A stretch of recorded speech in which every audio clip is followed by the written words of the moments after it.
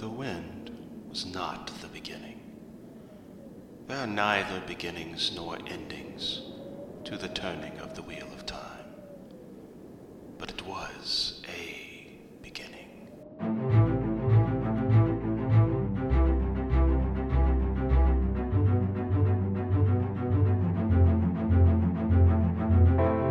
Hello and welcome. This is The Wind Was a Beginning, the podcast where three nerdy friends talk about Robert Jordan's The Wheel of Time. This is Season 1, Episode 15. We know what happened to Narg.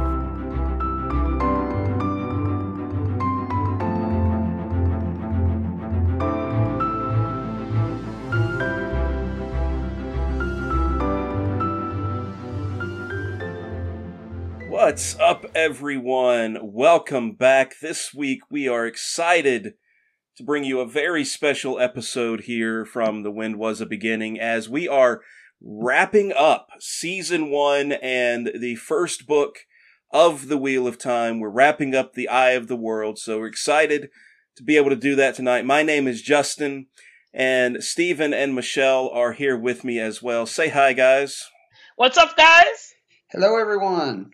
And, man, it's just going to be a great night. We have some fun things planned. Gonna kind of talk about some favorite moments, some favorite characters. We're going to look at a few book covers and even get into some things from the story that may still be a mystery, may have been revealed to us. I don't know. We're going to see where that leads us. So we're glad that you're along for the ride. If you haven't read the book, chapters 1 through 53, hit the pause button and go ahead and read that before you listen in with us in this episode. But we hope you've been hanging around all season, and that would mean that you have read through The Eye of the World with us. So we're excited to do that. But if you want to stop and go read it, go and take a few hours and do that, and we'll still be here when you get back. So Stephen, Michelle, how are y'all doing? Doing all right. You know, I ran into a bee today, so I'm a little bit shaken up. But other than that, I'm feeling pretty good. Oh, man, it was such a beautiful day today. I mean, it was like my perfect day. It was maybe a little on the warm side, but if you got into the sun, it was just the perfect day today, and I loved it. Spent a little bit of time outside, and took care of a wasp nest that was on my front porch. Oh, no. But it's gone. No worries about that anymore. But everything else is great. That's how you can tell right now that we live in different parts of the country. Because my day was the exact opposite. Oh, really? Started off with a legitimate lightning storm. What? Oh, no. Okay. So I was a couple hours late getting to start work because we couldn't go outside. Right. And then it turned into just downpours, thunderstorms, and rain throughout the afternoon. What in the world?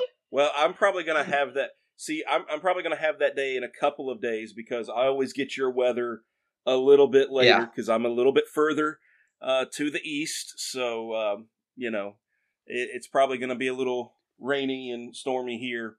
I don't want any of that. Yeah, I think it's going to skip north of you, Michelle. Like, thank goodness. I mean, today it was kind of like a Disney movie. You go out and the birds are chirping, bees everywhere. It was actually kind of terrible. I like the feel. I just hate critters. It's too much. No, I have this. I have my desk set up. I have my home office. And my desk sits like right under a window, so I'm sitting here all day when I should be working, looking out my window, watching critters and birds and neighborhood cats come through the yard, and occasionally I'll get a herd of deer come through my yard. I mean, it's just this is a wonderful time of year for me, but except for the allergies. I don't like the allergies. Oh, man, absolutely. Apologies ahead of time, everyone, if you hear me sniffle. I've been trying to take care of it, but man. Yeah, listeners, many of you probably know exactly what we're talking about because you probably dealt with it too. So, but enough about the weather and things like that. That is such old people talk too. Isn't that? Like we really reached that point of our lives when we talk about the weather. Oh my goodness. Well, we're not that old, but we're not that young anymore either. Oh man.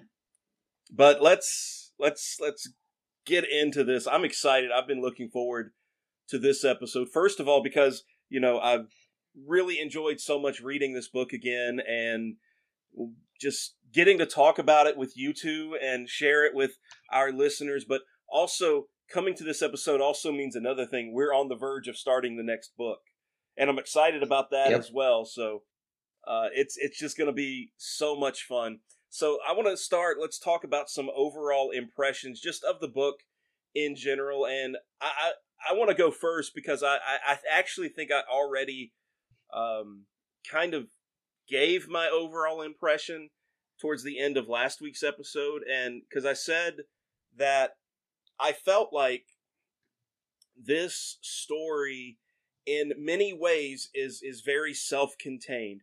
I am very glad that it's a 14 book series, that we still have so much left to go, and there's so many mysteries to be revealed and so many answers to questions that we have right now that I know are going to get revealed before it's all said and done.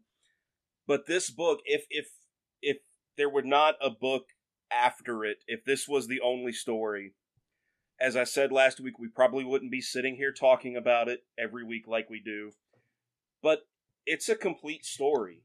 I mean, yes, there are some little nuggets and seeds that push you or get you curious about things to keep you reading into the next book, but I think it stands alone fine by itself. You get the humble beginnings, and it really does follow the hero's journey in many ways. The humble beginnings, the wise mentor who the hero gets separated from for a little while, and then it all comes back together in the end, and the day is saved. That's what we have in this book.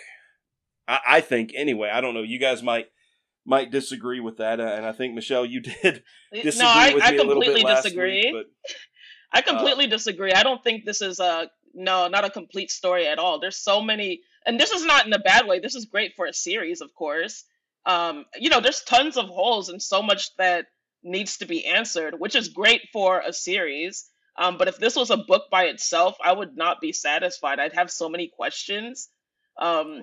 I feel like, you could already tell towards the end of the book that there's, he defeated, quote unquote, the Dark One, but we know that that's not true.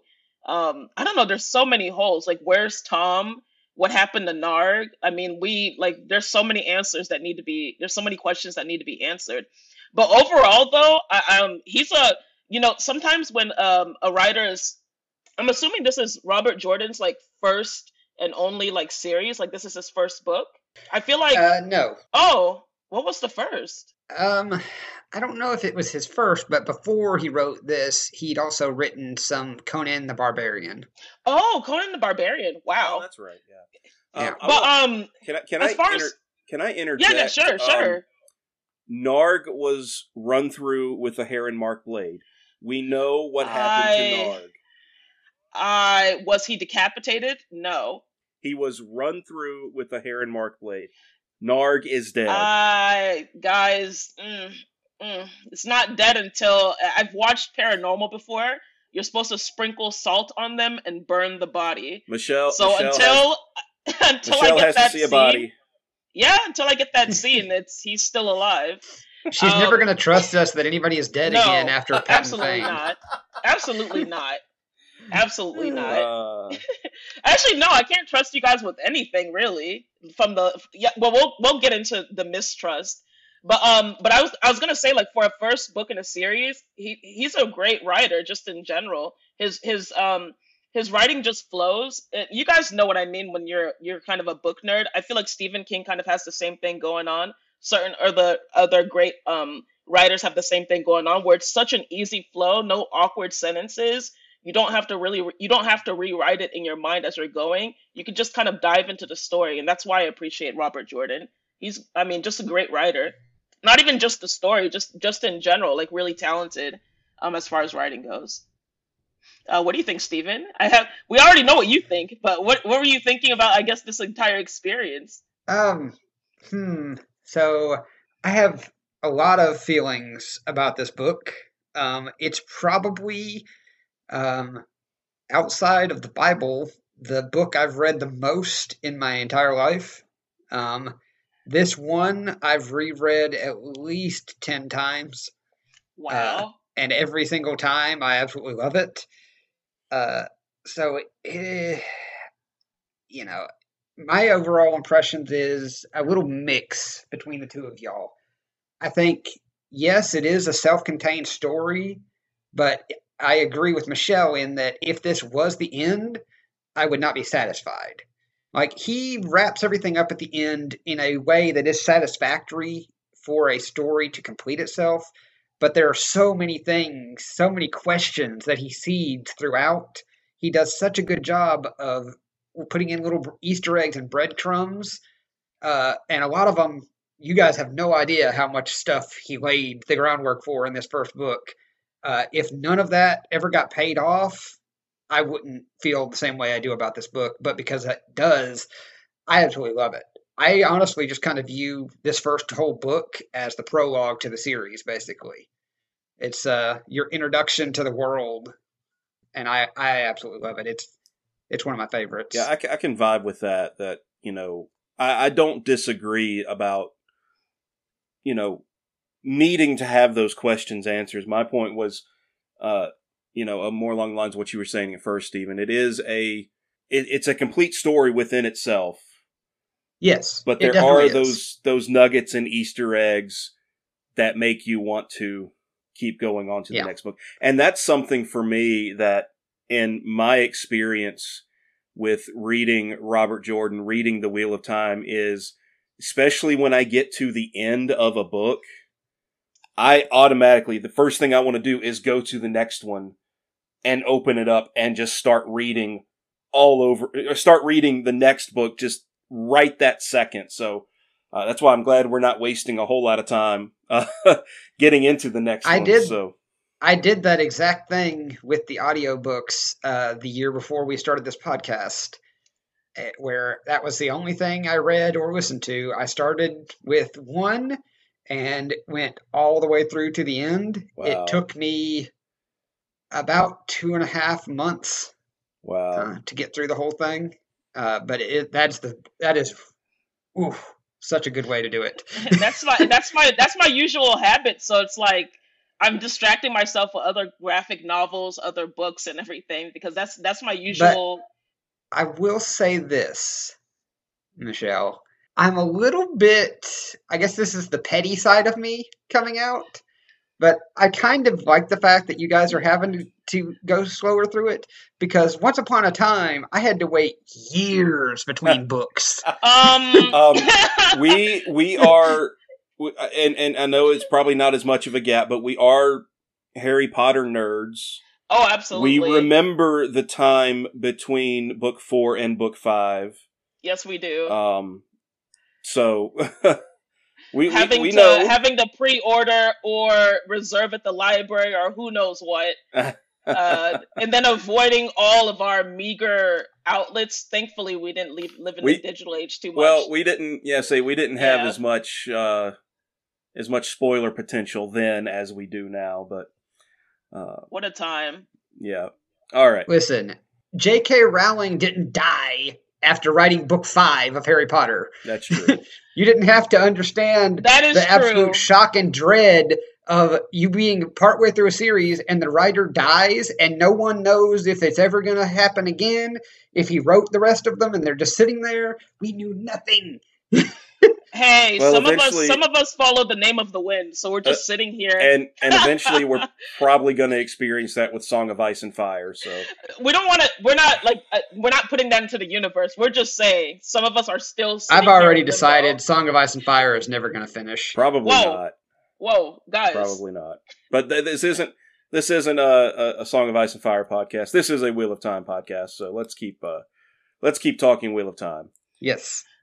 But hey, listeners, if you do want to start a support group, feel free to reach out to us through email. The wind was a beginning at gmail.com. if you need some support while waiting through George R. R. Martin or Patrick Rothfuss. but let's keep on going. All right. I think I'd like to move us into our next little section here, and let's talk about some of our favorite moments that happen in the book. I'll go first if y'all don't mind. Go for it. Oh, go for it. Okay. So, as strange as it's probably going to sound, one of my favorite moments is the very first moment. It's the prologue, Dragonmount. Ooh. The setup, the stakes, the sheer magnitude that is of everything that is laid out there. It's just such a perfect prologue. It hooks you in and just makes you want to figure out what's going on in this world. I love it. All the prologues in all the books are great, but especially the first one here with Dragonmount, I just love it. It's so different, and you end up, with these two, and the whole thing is two characters that they're not going to be the characters you're following when you get into the main chapter, but they do so much to build and shape this world and our perceptions of it. It's a great prologue. Yeah, it really prologue-wise, it's a good prologue. It really is. It sucks you right into the story. And it's not even the story that you're going to be reading, like you said. It's something that happened thousands of years before, but still it sucks you right in. But it's really good in that even throughout the entire time I was reading Eye of the World, I always thought back to that prologue. So, I mean, it's not something you're reading about, but at the end of the day, it's like really, really relevant. Yeah. Like finally, an author that writes a true prologue. I think outside of that, my favorite, if I had to pick one other, it's probably going to be the Mordith scenes in Shadar Logoth. Because that's the moment where you really get that hone in on that horror vibe, and you really see like the first appearance. Like we had monsters when we had the Murdral and we had the Trollocs, and those are scary. But Mordith is something altogether different. It's this evil that seeps to the core. It's an evil that's formed by our own human emotions and paranoias. And to see it come to life in that way that he does in that treasure room, just kind of changes for me the whole, like when I was remembering back to when I was in middle school, when I first read that, it completely shifted how I saw this world and these books. So those are probably my two favorite moments in the Eye of the World. Justin, what about you? All right, well, I'm going to start with one more, I guess, comical. And I mentioned this when we were in that part of the season, that moment while they're in the ways and something is mentioned about how intently Min was looking at Rand when they were in Baerlon, and Egwene, kind of takes some kind of exception to that, and then Perrin just offhand mentions Arab, and she chokes on, not Arab, but Aram, and she chokes on her tea. And then Matt, being the consummate best friend, brings up Els Greenwell. And it's just, I literally, when I read that scene, I laughed out loud. I don't often laugh out loud when I'm reading a book, but I literally laughed out loud in reading it. And I'm using literally, in the actual sense, not like a little, literally, but seriously, I did laugh about that. But on a more serious note, there are several scenes from when I've read this book in the past that have always stood out to me. One is, I believe it's in Baerlon, where Moraine grows like taller than that scene has always stood out to me. Of course, the Shadar Logoth scenes stand out to me. Meeting Elias stands out to me. But from this read through, I think the scene that is going to linger with me, and I would maybe say is my favorite moment, is from, I think, even last episode, when they wake up the morning after Rand's battle with Ba'alzamon in the Green Man's Garden, or what's left of the Green Man's Garden, and Loyal goes over to the oak tree where the Green Man died, and sings so that tree will be preserved and not give in to the blight. It was just so It was beautiful. raw and emotional. Like, and you can picture it in your mind, and it's an economy of words. It doesn't take very long to describe, but to me, it was so raw and emotional, and I felt that.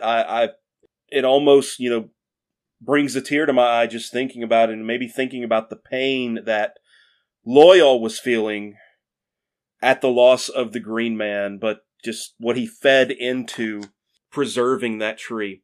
Oh, and also all the kitty cats at the Queen's Blessing. I was waiting for you to say it. I was like, really? That's my favorite scene? Maybe I should save them for favorite characters. I was like, what are you... I guess as far as my favorite moment goes, there's a couple of them. One that gave me goosebumps was when Perrin, that moment where they were what was it, captured by the White Cloaks, and Perrin had finally, like, one of the wolves had reached out to Perrin mentally, and he'd finally kind of started talking with them. I thought that was pretty awesome, and I like a good werewolf story anyway. And then another, apart from the prologue, that moment where his wife was clearly, like, dead, and he was shouting for her, which I thought was pretty. I can't even say that's pretty awesome, but I like that scene. Apart from that, what really drew me into the book, and one of my favorite scenes was when they were Tam and Rand were inside, of the cabin cooking dinner, relaxing, and then boom, like Trollocs just like bum rush into their house, because that just took me by surprise. I was not expecting that at all. So I really did like that. I like a good, I don't know, I like a good shock scene, and that was crazy. Michelle, can I ask you a question? Are you operating under the, I guess, the impression that Perrin is basically a werewolf, or going to be a werewolf? Kind of, yes. Okay. I just wanted to get your take on that, because I don't feel that calling way. him a wolf brother, but I'm like, I'm waiting for it.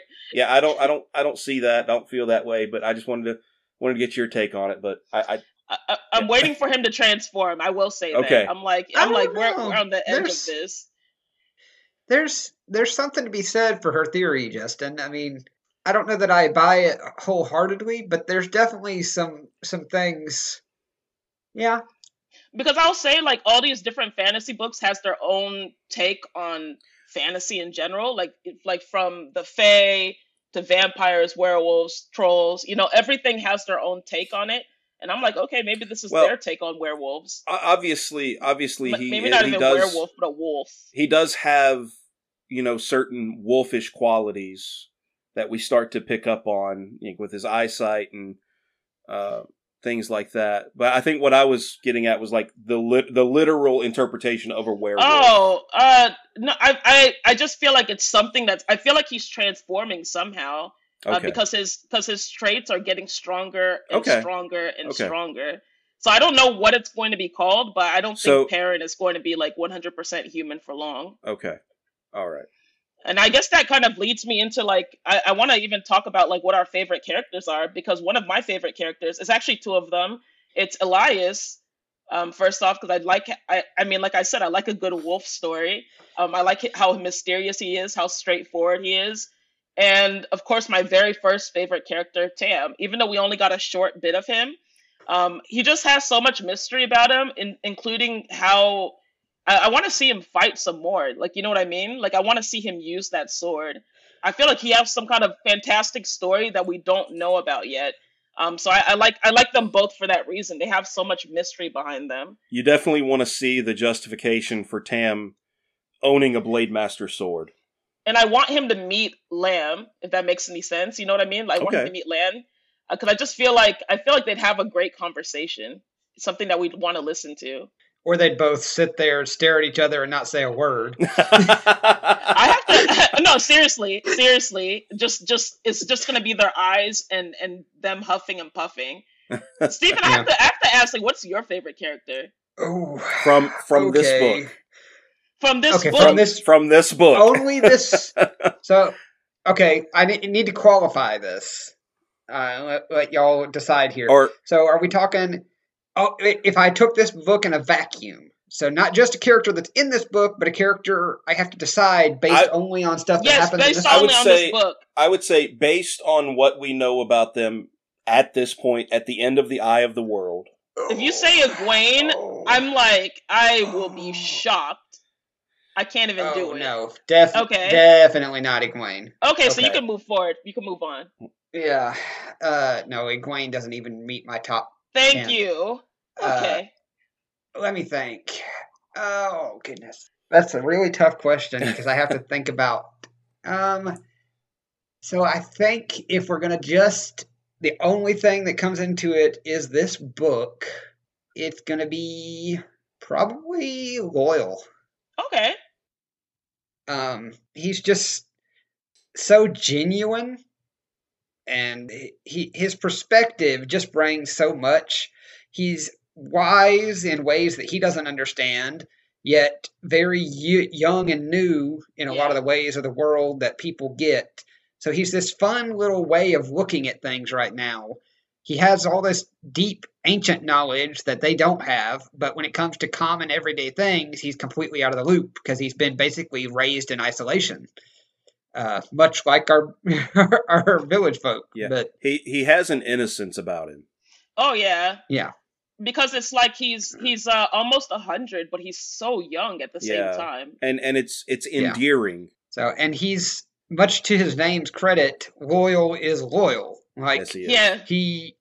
He is very much sticks by his friends, even though, he doesn't have any need. Like, there's no reason for him to have to go half the places he goes, but he sticks with them. And he'll say it's because, he wants to be there to meet the Green Man, or he wants to go see the Grove here and there. But really, he just wants to be a friend. Yeah. That's what it boils down to. He's using those things as excuses. It's just, he's my favorite out of this book. If I had to pick a second, I probably would default to Rand, just because he is the hero of this story. If you look at just this book all by itself, I mean, he's the one we spend most of our head time with. And he's the one that fights the big bad at the end of the book. So, I mean, if I had to pick a second one, I'd probably pick Rand, just because of his importance to the story in this book. Okay, that's fair. What about you, Justin? I think I might have a little bit of the same issue that you do, Stephen, because I do have further experience with these characters. So I have to think of it in terms of what's going on in the Eye of the World and what we know at this point. But exactly, for me, I guess one of my, at least for me, one of my favorite character arcs, we might say, and I guess this would tie into the favorite character as well, would be Perrin's.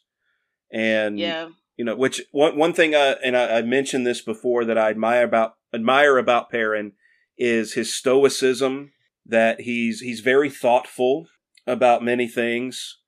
He's always kind of the calculating thinker, wanting to make sure he does things, the right way. But then the journey that I think, maybe other than Rand, and I don't even know that Rand's is as pronounced as Perrin's, except for maybe right there at the end. But the journey that he goes on from, just being a blacksmith's apprentice to going on this adventure, meeting Elias, realizing that he also is a wolf brother, and then starting to take on some of these wolfish characteristics. I think it's really great character development, and I look forward to, reading more about that in the books to come. I was just thinking about this a moment ago. I want to give an honorable mention to Master Gil of the Queen's Blessing. That man was a hero, because without him, I don't think Rand or Matt would have made it. That's true. He was an absolute hero, an honorable man, a truly nice person, a good, not nice, but good person. Plus all those kitty cats, Gotta love Well, them. I had something I wanted to bring up real quick. I think I Sure. mentioned this to Justin back in like the second or third episode, but I wanted to hold off on saying anything about it until Michelle had more of a depth of understanding of who the characters are. But so, Michelle, when you're reading a book and you like are figuring out in your head, like you like picture them in your head, like I, after you like how they look and I who know they where this are, Yeah. is like, going. sometimes you'll base them off of like an actor or something that pops into your head that you think would fit that person or whatnot, or you just create this person in your head. Well, Oddly enough, I don't have the face. I just have the look. You know what I mean? But right. I see. Yeah. Well, I'm a very visual person, and so for me, I full on envision what they look like. So I started reading this book in middle school. Wow. By the t- and so when I picture Perrin, I picture Justin. What? That is Yeah, hilarious. I don't even have Justin curly is my hair. Perrin. That is No, hilarious. but back then you had long, shaggy hair. That is true. That is true.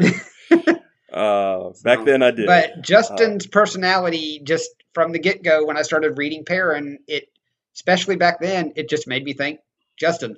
And so in my mind, whenever I read a Perrin section, whenever I'm seeing Perrin doing something, it's Justin doing it in my head.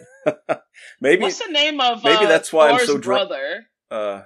Not no no no not like actual Thor, the actor, because I don't know the name of actors' names and stuff. Oh, you talking The about actor for Tom Thor's. Hiddleston? No. I'm not talking about I'm not talking about Loki. I'm talking about who plays Thor. Oh, What's Chris the name of his Hemsworth. brother? Chris Hemsworth plays Oh, Thor. Liam and his Hemsworth. brother Liam is probably who you're I thinking picture of. Liam Hemsworth when I You know, think he of would. Perrin. He would make a good Perrin. Yeah. Maybe. Especially with if he had like a little bit of a beard or something. He just kind of that's kind of the look that Perrin gives off to me. Except if he was like a little bit taller. Like that's what I'm thinking. Okay, this is Oh. we're gonna have to one day in the future do like a fan casting episode. Yeah, we do actually. Like, we put our really do. favorite I'm actors struggling in so these hard not to roles. say something right now. Okay. Oh, okay. All right, let's move on before Steven gives Yep. away something. I think he should say it, but that okay. he doesn't want to give away. Nope, I can't. No, I can't. let's Nope. we're gonna move on, and we're gonna talk about some of the book covers. I selected a few. Obviously, there are many more than the ones that we're going to talk about, but listeners, we will make sure that a link to each one of these is in the show notes so that you can look at them as well. Many of them, if you've read these stories before, you may be familiar with. We're going to start with what is the classic American cover of the book, the original one that Stephen and I both picked up when we first started reading the series back in middle school.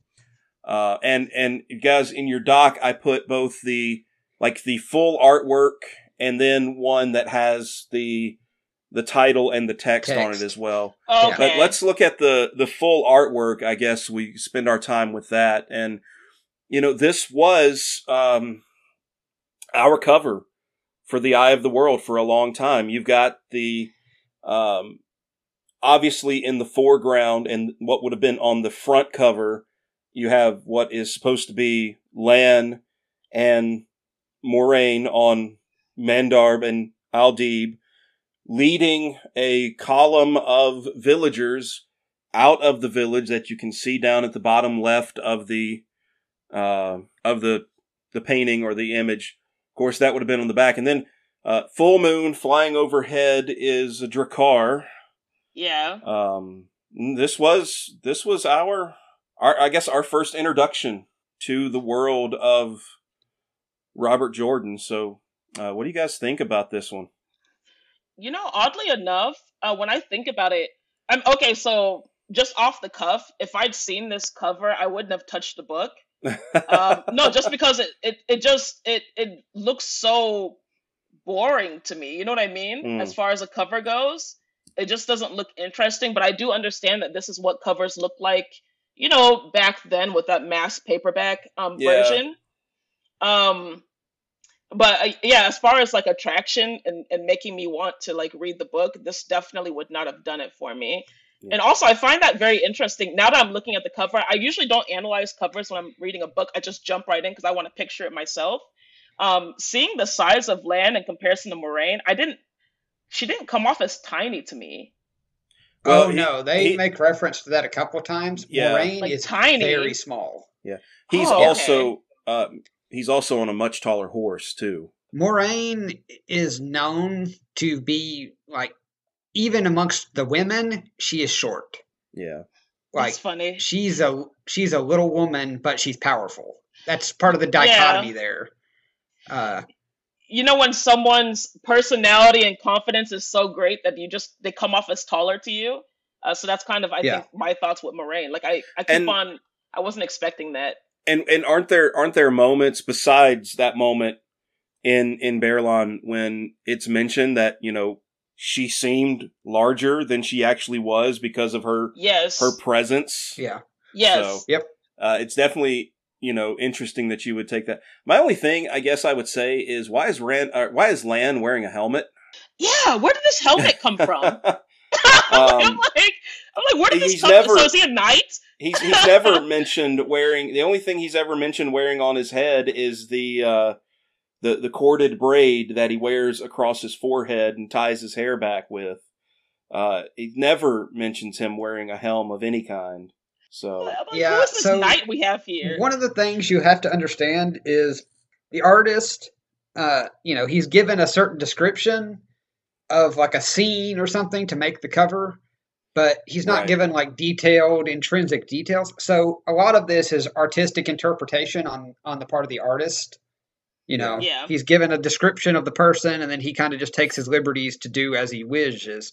Because I mean, like, you see the person right behind Moraine and Lan has a sword on his back, so that would have to be Rand. True. But the way he looks nothing like how Rand is described. That's true. And I've actually seen a mock-up of this painting with like the actual character descriptions inserted, you know, in place of the ones that are here. So if you want to look that up, listeners, you can probably find that pretty easily. But let's move on to the next one, because we still got some more stuff we want to cover before we're done. But we're going to move on to the Kindle or the ebook cover. And I really like this series of covers when they first released them as ebooks because they're very simple and depict scenes from the books in different ways than what we were getting with the original covers. This one has, what other scene can this be except for Rand on the spray? I like this one. It looks realistic. You know what I mean? As far as covers go, I like this one actually. Yeah. So we've got Rand pretty much looks like he's hanging from the rigging of a ship, just hanging on, much as he was, you know, when he was on Bail Domon's spray, heading down river. Were they heading to Whitebridge at that time? Yeah, towards Whitebridge. Yep. Now, one feature that I noticed that I don't think I'd ever picked up on before is this looks like some kind of tower in the background. Oh. Which I remember in those scenes while they were traveling downriver, there was one moment where off in the distance there's a metallic tower that is seen, and I'm pretty sure it's never mentioned again. I don't think we ever find out what that was in the course of this book. Hold that thought. As far as I know, there's so many towers in this book. I mean, it's not revealed. It's like driving through Atlanta or something. Maybe it's just the city. But I really do like this cover. I like all the covers in the ebook series, and I think they've since changed them. They now, well, I know the cover for The Eye of the World now, if you get it on ebook, is the TV show tie-in, which we're going to talk about in a minute.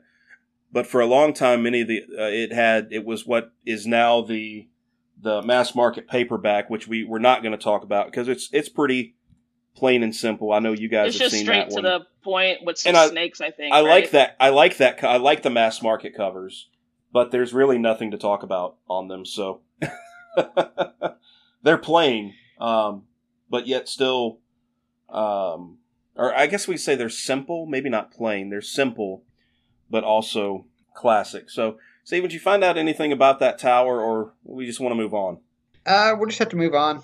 Okay, we might talk. There's can nothing talk else about I can say. We can talk about it maybe later. I don't remember anything being said about it. So, okay, this German cover. Germany, I love you. That is terrible. If we have any listeners in Germany, we love you. I don't know what your cover artists were thinking.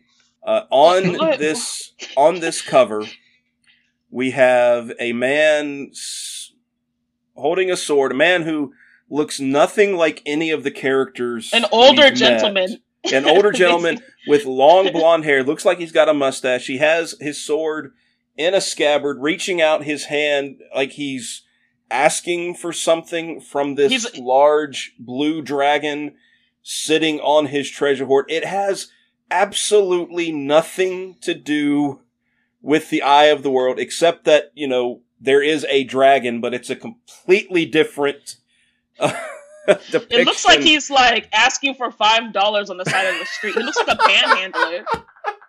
It looks like and the dragon basically has the facial expression most people have whenever they're in this situation. Right? He's like, oh hey, my man, gosh, he just saw me. Can I borrow some money? He just saw me. Let's keep on walking. Keep on Oh walking. wow! It looks terrible. Oh man! Thanks for pointing out it's a mustache, because I thought it was a facial expression, and now that I zoom in, okay, yeah, it's a mustache. It looks like a mustache to me. Now I did see another German cover that was a little bit better than this one, but I just had to bring this one up because terrible. I don't know. And listeners, if you want to try to explain it to us, please feel free to do so through our email, social media, whatever. But yeah, we're going to move on from that one. The Latvian cover. Again, I was just, picked a few at random, wanted to feature a couple of international covers. This one I think is pretty cool. Yeah, you have a male character who, because you see him holding what is that? That's the red heron. Okay, is that the heron marked sword, or is that the ruby hilted dagger? It's neither, honestly. It's supposed to be the sword, but he's got a freaking duck head on the end of that sword. Yeah, I was gonna ask you, it's the red heron marked sword. Is it an actual duck, or what is that? Well, okay, what I was thinking is it looked to me like there was a little bit of a red glow at the end of it. So I was thinking it's supposed to be the ruby hilted dagger. So I was like, okay, this is matte. And it looks like a duck. Well, now that I look at it a little bit closer, I see it. It is the duck marked sword. I don't think any blade masters are carrying that. I don't remember mention of that. I don't. Yeah. Behind him, what is okay, let's be straight about it though. It is supposed to be the heron mark blade. I think we can say that. It's supposed to be. It's not. Are you sure this is Justin, are you sure this is a legit cover and it's not some fan parody? Yeah, is this what is this? Look, I found this on this is actually I found it on a wiki site for the Eye of the World, and this was there. So we're talking about it. Because I think we're going to give you a link. I think this is hilarious. I think what we've got here is some kind of a parody. It can't be real. We've got Beelzebub up here in the red cloak, and then we've got Band instead of Rand with his duck sword instead of a heron mark sword. I mean, come on. This is this is so weird. Look, I'm not an expert in book titles or book art. I found it. It said it was a certain title, a book. Oh no, cover, I'm not. Whatever. When did they pick up a bottle? I don't doubt you at all. Why does Justin. he have mousse in his hair? It looks like he just it looks like he Where did they get pomade from? It looks like he slicked his hair to the side. This is ridiculous. All right. But I do like. Is that a fade in the back and behind? No, that's supposed to be balsamon. Oh come on! No, I'm gonna have to pass on this one. The blood red cloak and his eyes and mouth are glowing. That's clearly who it's supposed to be. All right, we're going to move on from this one. I'm okay with it. We're going to move on. It looks cool. With balsamon. Except for the duck head, it looks pretty cool. But and I had not noticed the duck head until Steven said something. Okay, Last one is the TV show tie-in, and I'm sorry, guys. That's my favorite. I like it. I've not watched the TV show before, but I really like it. You like do this you know? thing? Do you know what's Michelle? Do you know what's going on in this image? No, not at all. Not at all. Okay. She's staring to the light. She's in the light. Those two columns she is standing between, is supposed to be a waygate, and of course that's supposed to be Moraine standing by herself in a waygate. Hold on, a waygate, like what they walk through as a shortcut? Yes, that is supposed to be a waygate. Well, I understand the I like the way it looked. That is definitely not a waygate. No, it is not. I just like the look of the cover. It looked cool. That's about it. If we're gonna be if you don't have context, sure. If we're gonna be okay with Rand holding a literal duck, like a duck sword, then you guys are gonna let me have this one. I like this cover. All right. Well, let me just say, I typically don't like movie or TV show tie-in covers. I think it's just a cheap way to try to sell more copies. So I typically don't like them. I'm not a fan. I really don't like this one because I know what's going on. Is this what happens on the show? Like, is this what the waygate is? Like, this is a scene. This is a scene from the show. Oh, yes. Oh, wow. Oh, okay. Well, all right. Yeah. I guess that's their interpretation. Listeners, you may be getting a little bit of a tease at what Steven and I think of the show. I'm not going to say I won't say anything good or bad about it right now, but everybody is entitled to their opinion. How's that? Always just consider shows, like, you know how you're watching a movie about, like, maybe a serial killer or something that's, like, based on a true story. That's my take on shows about books or even movies about books. It's like, okay, it's based on this popular series because we're never going to be satisfied. Well, that's definitely true. But I want to say, though, I like the reason I like the movie tie-in. It's not even the covers. I like those books because I like the feel of the books. I like the feel of the pages. I like the material that they use for pages, and I like how large the book is. So for me, it's not even really about the cover sometimes. It's a matter of I like the printing that they did for the book. Like I'm a really weird book nerd. I know there's someone out there who does the same thing. I like to sniff the books when I get them. And I feel like the pages of this one smells really good. So I would like, as far as what the books look like, I know I'd like this one the most. Okay. I think that I like the ebook cover. Well, actually, personally, I like, we mentioned the mass market paperbacks. Those are my favorites, really, simply for their simplicity. But I do like the ebook covers as well. So we'll probably talk about more of those. Mine are the old school covers. I do like the old school nostalgia. covers. But I feel like it's nostalgia because I like the old school Harry Potter covers too. That's true. For the same reason. That's true. It just takes me back. Yeah. That was fun. We need to talk about men's visions. Yeah. How about Steven, why don't you lead us through this part of our episode? Doke. All right. So we'll just kind of go bit by bit here, and as we go, we'll kind of check off if we think they've been fulfilled or not, and then get y'all's opinions on, if you don't think they've been fulfilled, what they mean. All right, let's go. Sounds good. So the first one we get is about the entire group as a whole. And they say that sparks swirl around them, thousands of them. There's a big shadow, darker than midnight. The sparks are trying to fill the shadow, and the shadow is trying to swallow the sparks. And the sparks are greater after Nynaeve arrives, but they surround everyone when they're together, almost to the point that Min said it's blinding when they're all in the same place. Yeah.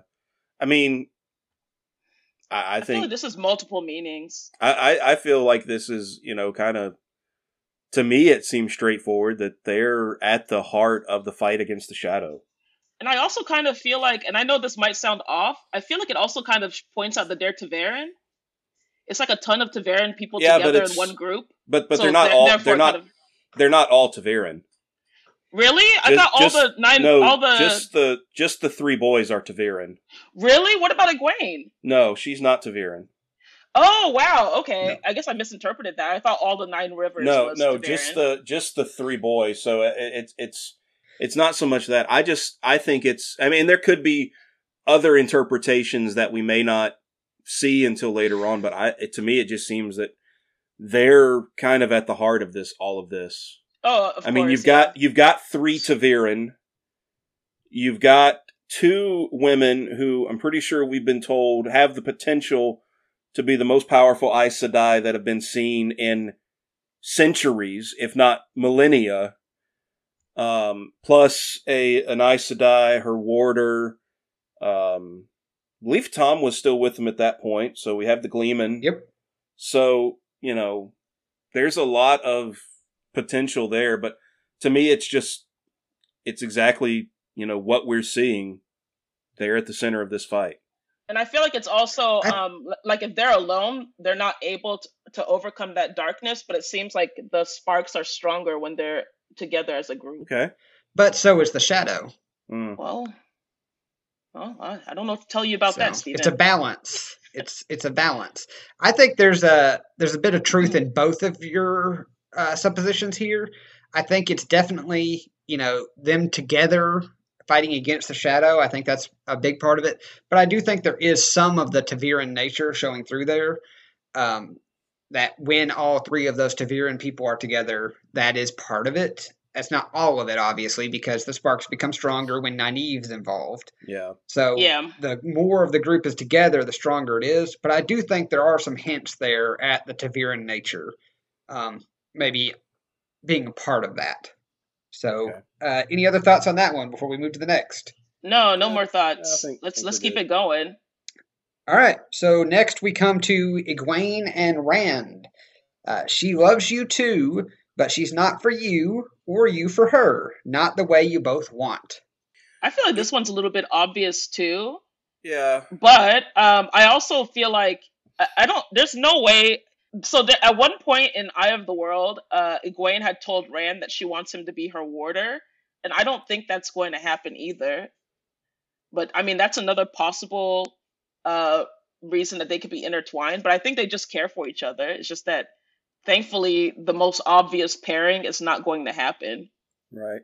I hope so, anyway. I think we get the idea put in our heads very early on that these two it was practically assumed that they were going to get married. And it's just shy of an arranged marriage. They thought the same thing. And obviously there's this element in there that, that's not going to happen. But what I'm kind of stuck on is the not the way you both want. Mm. So that comes across to me as, okay, you're not going to be romantically connected. Definitely. But there's still going to be a connection. So I almost wonder if, maybe Egwene is onto something about making Rand her warder. It may not be the romantic connection they were thinking about, but it still could be a bond that they would have.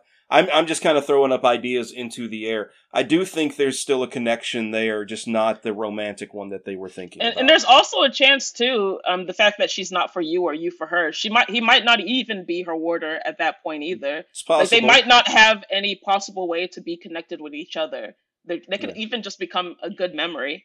So I feel like there's that too. I think there's definitely still things to be revealed there, but I think we also get some glimpses of, we get maybe some fulfillment of it, but there's still more to come. Yeah. So, moving to the next one, it's pretty simple and to the point. He asks about Egwene, and she just says that she sees much the same as she sees when she looks at Moraine. It's Aes Sedai symbology. I say it's because she's a woman who can channel. And that's it. Simple as that. That's what Egwene is, just simple. Next. Yeah, she doesn't give any more detail on that, which is a shame. I wish she did. Yeah. So moving on past them, we come to Lan. 7 ruined towers around his head, a babe in a cradle holding a sword, and something else that she didn't say. Yeah. So obviously the 7 towers are the towers of Malkir. Yeah. We got the story about Lan as a baby in his cradle, holding a sword as he was pledged as the next king of Malkir. He's the uncrowned king of Malkir. What I'm curious about is what Min didn't say. Because she started to add something to that, and then she stopped. Said something about, men like him, there are always so many things around them. So what didn't she say? Can you tell me how did it end when you said that there's something else that she didn't say? What happened? Yeah, I can read it. Yeah. I can read it for you real quick. A babe in a cradle holding a sword and ... And then the sentence stops and it starts a new one. She said, she shook her head. Men like him, you understand, always have so many images that they crowd one another out. Oh, so basically, okay. She alludes to the fact that she sees a whole bunch of stuff around him, so much so that it's hard to pick through them all. Oh, is it like the possibility between like this is what his life would be like without Nynaeve, and this is what it would be like with Nynaeve, and this is what his life would be like if he left Moraine, and what his life would be like if he stayed with Moraine? I feel like it's because he has so many areas that he could go in, so many directions. That's my interpretation of that. Could be that she's seeing possibilities. Yeah, I think Min, admits, she doesn't always understand what she sees. More often than not, she doesn't understand what she sees. So who knows? All right, and that brings us to everyone's favorite Gleeman, Mr. Tom Marilyn, who we are told she sees a man, though not Tom, juggling fire, and the White Tower, which is incredibly rare for a man. So, do we think we know what those represent? I'm gonna let Michelle go first. I've been saying everything. So the White Tower is Tar Valon, isn't it? Yes. So we're gonna meet up with Tom at Tar Valon. So we're all good. Like that's it. So what do you think about the guy juggling fire? So while he was fighting with the Trollocs and everything, a man came up that was juggling fire. The Trollocs got distracted by that, and that way Tom was able to run away, and he knew that the group would meet in Tar Valon. So right now Tom is on his way to Tar Valon. Wow. That's well. Now I'm gonna stick by it. All right, Justin. You want to fill in things? I don't know about the man juggling fire. I do think the White Tower, I think, is the connect. Was it his nephew that could channel and was gentled by the Red Aja? So that was what I think the connection with the White Tower is. Like she said, it's very rare to be seen around men. So there has to be a reason that's there. I think it's that connection with his nephew. Yeah, and his nephew is the man juggling fire, a man who could channel. I wondered about that, but I did. The thing the thing throwing me off was the juggling fire. Yeah, the juggling. I didn't. Well, it's assumed that maybe when his nephew was young, maybe just like he taught Matt and Rand to juggle, maybe he taught him to juggle. So it's an allusion to that familial connection. Okay. And then the juggling fire part is him channeling. Okay, that makes sense. What about Perrin? Here we go. Okay. So, a wolf, a broken crown, and trees flowering all around him. Oh, the first one is obvious, isn't it? Oh, absolutely. Second one, I feel like it just means that he's not the dragon. A thought occurs, and I could be completely off on this, but the moment that Perrin really kind of first came into his own as a wolf brother was when they're there in the steading fighting the White Cloaks. And that steading, if you remember, there was a broken statue that was supposed to depict Arthur Hawkwing. So maybe that could be a connection with the broken crown. I don't know. I'm kind of fishing here. I don't know if I'm catching anything. You'll get no help from me here. Can you tell me who again is the Hawkwing? I think he was the hero or a hero, maybe not a hero. I don't know. He was a very prominent figure. Arthur Hawk. You mind if I fill in? Yeah. Yeah, fill in. So Arthur Hawkwing was the king, basically, of the known world at one point. So think Alexander the Great meets King Arthur. So he was the guy who united all the nations after the breaking of the world. He fought off the Trollocs and erected basically a massive empire all throughout the Okay. continent. So all the nations were a part of his.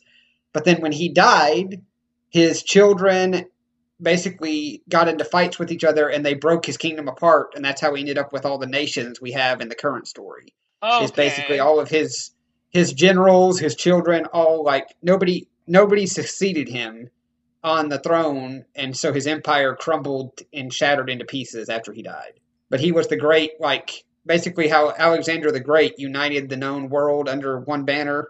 That's Otter Hawkling. The trees flowering all around him.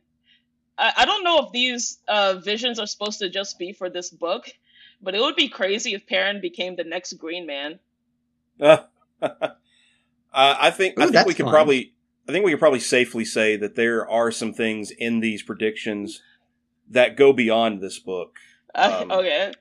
Oh yeah, Hey, So even the I stuff don't that we've know. already think now, is you know, fulfilled.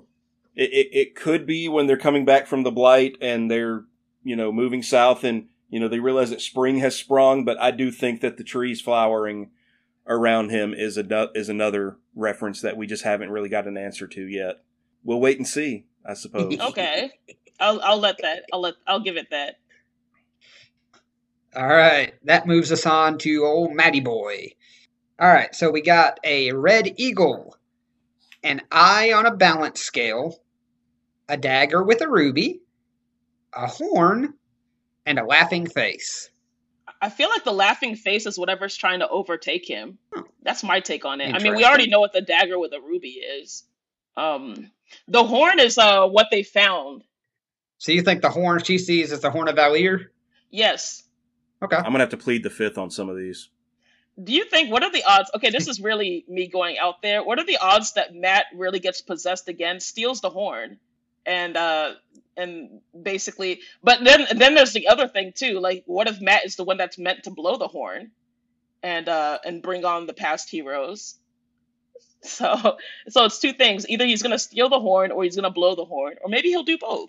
Actually, I think what it is Matt is actually an eagle brother.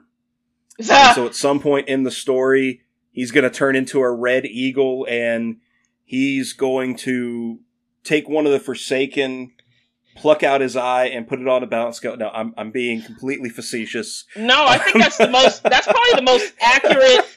That's probably the most accurate interpretation I've heard today.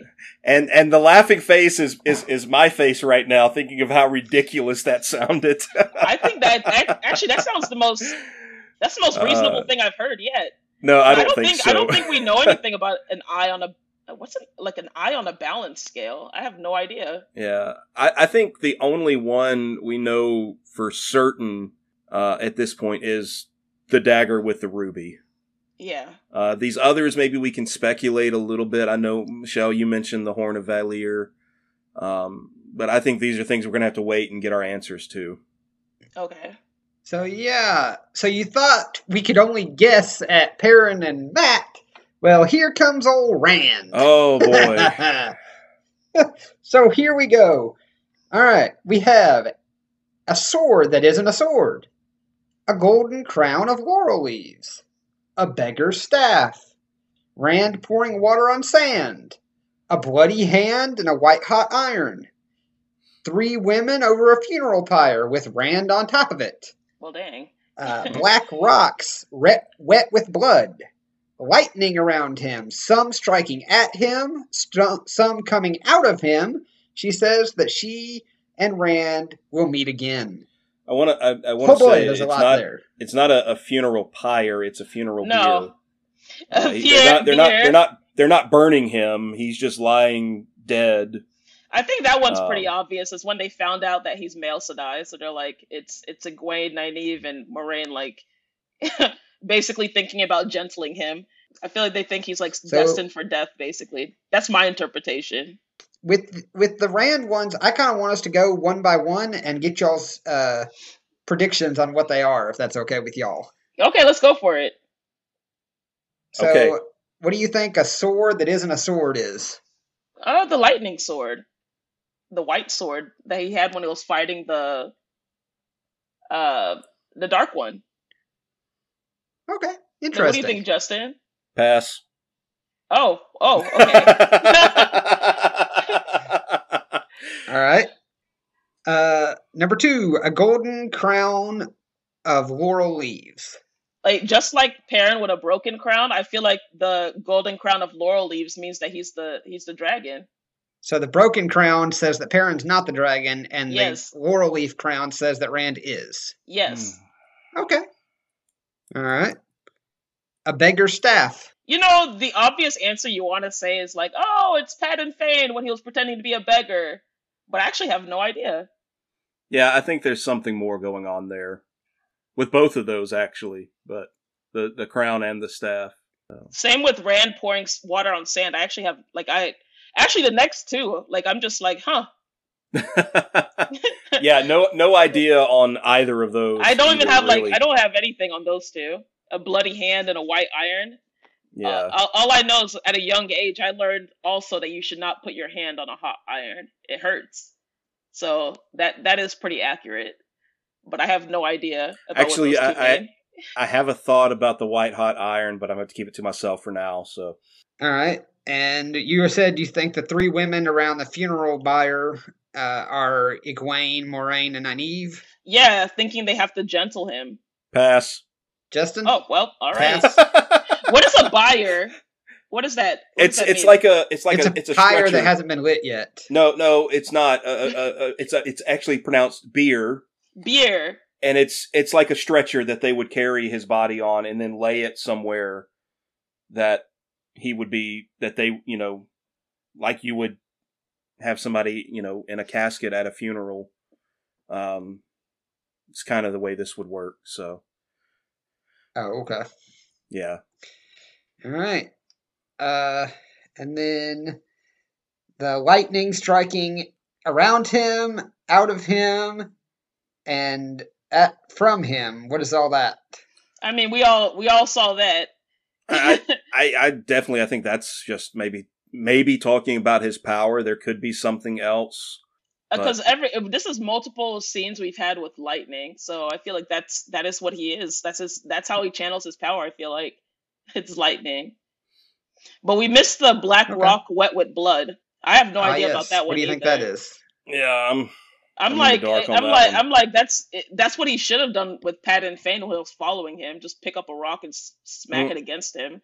But other than that, I mean, it hasn't happened yet. I actually have no idea. A Black Rock wet with blood. Basically, what we're saying with Rand is there are a lot of things here that we're just going to have to keep on reading and find out. What it's saying is he's one of the main characters. That's all. Yeah, that's the clue that we're getting here. Yeah. All right, and then she wraps everything up by telling Rand that she'll see him again. Thankfully, I liked Min. I'm looking forward to seeing her again. Yeah, it'll be fun. It'll be fun to meet Min again. And she's pretty young too, right? Can we talk about her age? She's younger than Egwene, isn't she? No, I think she'd be a little bit older. Yeah, she's older than the rest of them. Oh, really? Would she be older than Nynaeve or close to the same age, or? I'm gonna look that up because I don't know off the top of my head. Let's see here. She's old enough to be like a threat to Egwene, so there's that. But also young enough to be considered a threat, which I don't. No, that's what I mean. Like old enough or young enough? Because I was thinking she was younger, and I realized like no, Egwene's over here jealous. So I guess let's go with the early 20s then.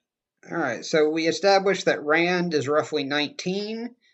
Nynaeve is around 23 to 24. Min is okay. So Min and Nynaeve are roughly around the same age. Min is predicted to be somewhere around 22 to 23. A little bit older than Rand and the other boys. Yeah. Okay. Yep. So final thoughts. I mean, after we went through these predictions, I'm really excited for the next books because I want to know what these predictions are about. You know what I mean? You guys just want to go ahead and record season 2, episode 1 right now? Yeah, let's just go for it. Yeah, I second that. I'm so excited to get into the next book, get through that one, and get into the next one after that. There's so much there's so much that this is going to be so much fun, the rest of this journey. And I'm looking forward to it. And as always, White Cloaks are the worst. No lies, man. No lies there. What about you, Steven? Give us a final thought. My final thought is I can't believe this has actually happened. To have this podcast and to have y'all talking for,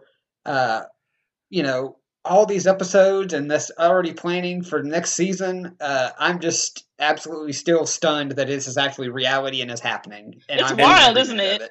And we have regular listeners. That is so. We have folks that are downloading this every Tuesday and listening, and that's what's so exciting. Can you guys please reach out through email and let us know who you are, because we are just as we're baffled over here. Who are you? we would love to talk with you. Yeah, so hit us with the socials and everything, Justin. Absolutely. Well, let's I guess go into, wrapping up this episode, and our awesome listeners who we are so thankful for.